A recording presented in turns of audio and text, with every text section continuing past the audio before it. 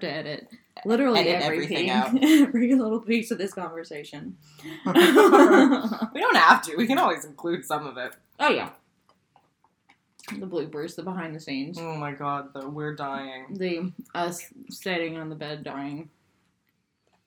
Me crunching my pretzel.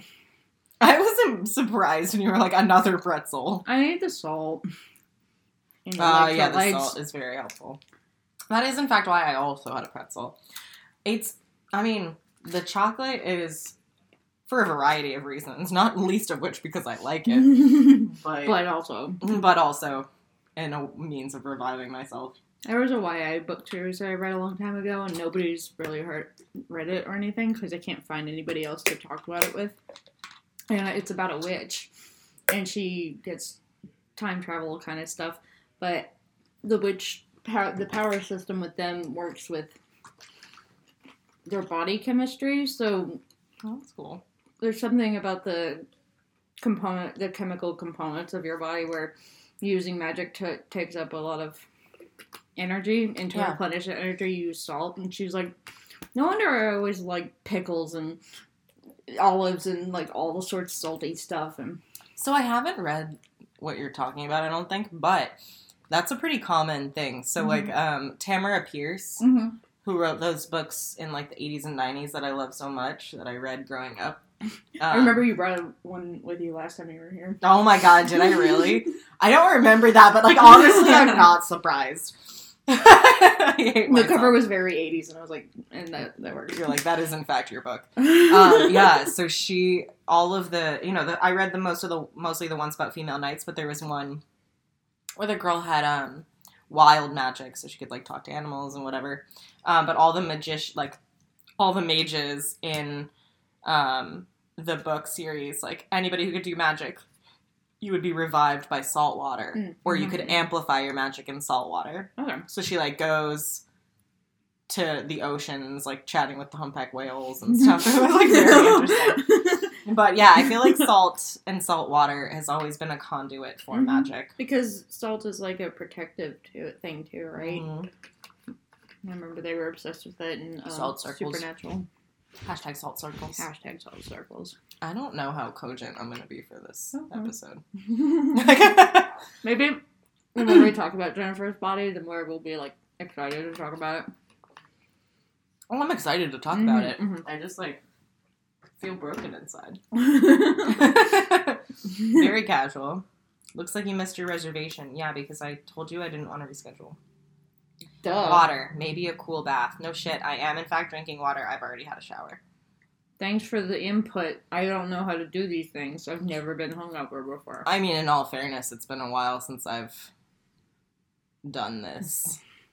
And not, like, immediately gone into day 2. Like, when I spend the weekends at Nicole's, like, I do feel like this, but we just, like, we still look disgusting. We put on suits and we go out on the boat. And I'm usually drinking again.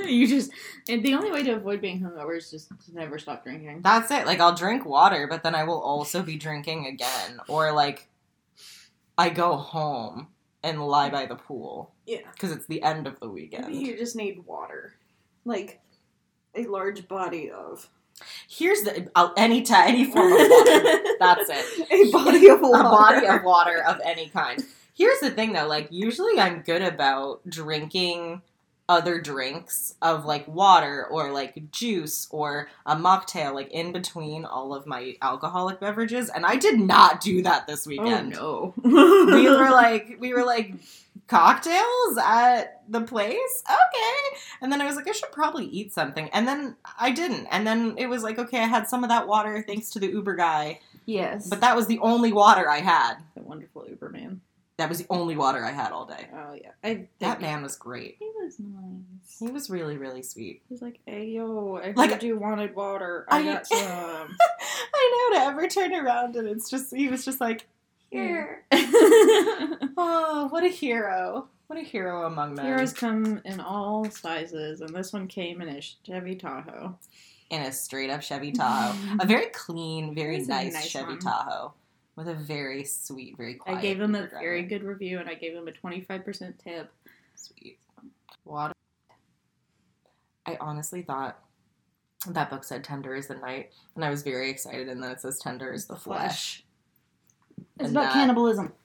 Oh, I thought maybe it would be like, I don't know, like a mini porn novel. I just was hoping it was something not like... No, it's like a dystopian thing where all animals are infected with some sort of disease and humans aren't able to eat them anymore. So it becomes legal to eat humans. Special meat. They call it special meat so that people aren't disgusted with themselves. That's so gross. And this guy is, quote unquote, gifted a special meat person, and then he starts seeing her as like an actual real person. Because she is a real person! So it becomes a huge discussion about like what is humanity. That's disgusting. But the funniest thing, we were talking about this in my book club, where it's like, the funny thing is, slavery's illegal and disgusting. What? But you can eat people. What is... Because people are like bred and raised for this certain meat processing. So they're never given any like education or proper raising or anything. So it's kind of like all those like books and movies where it's like they're clones meant for harvest. Yes. Yeah. Okay. They're raised, but instead they're raised for food. Also, that really just means everybody should have been plant-based. That's all I'm saying. Yeah, the main character doesn't eat meat or special meat or anything, but he works in a special meat processing facility. You know, so he's like, I wasn't gonna eat her. Oh my god. Ew. Okay. Right. Well, let's get started.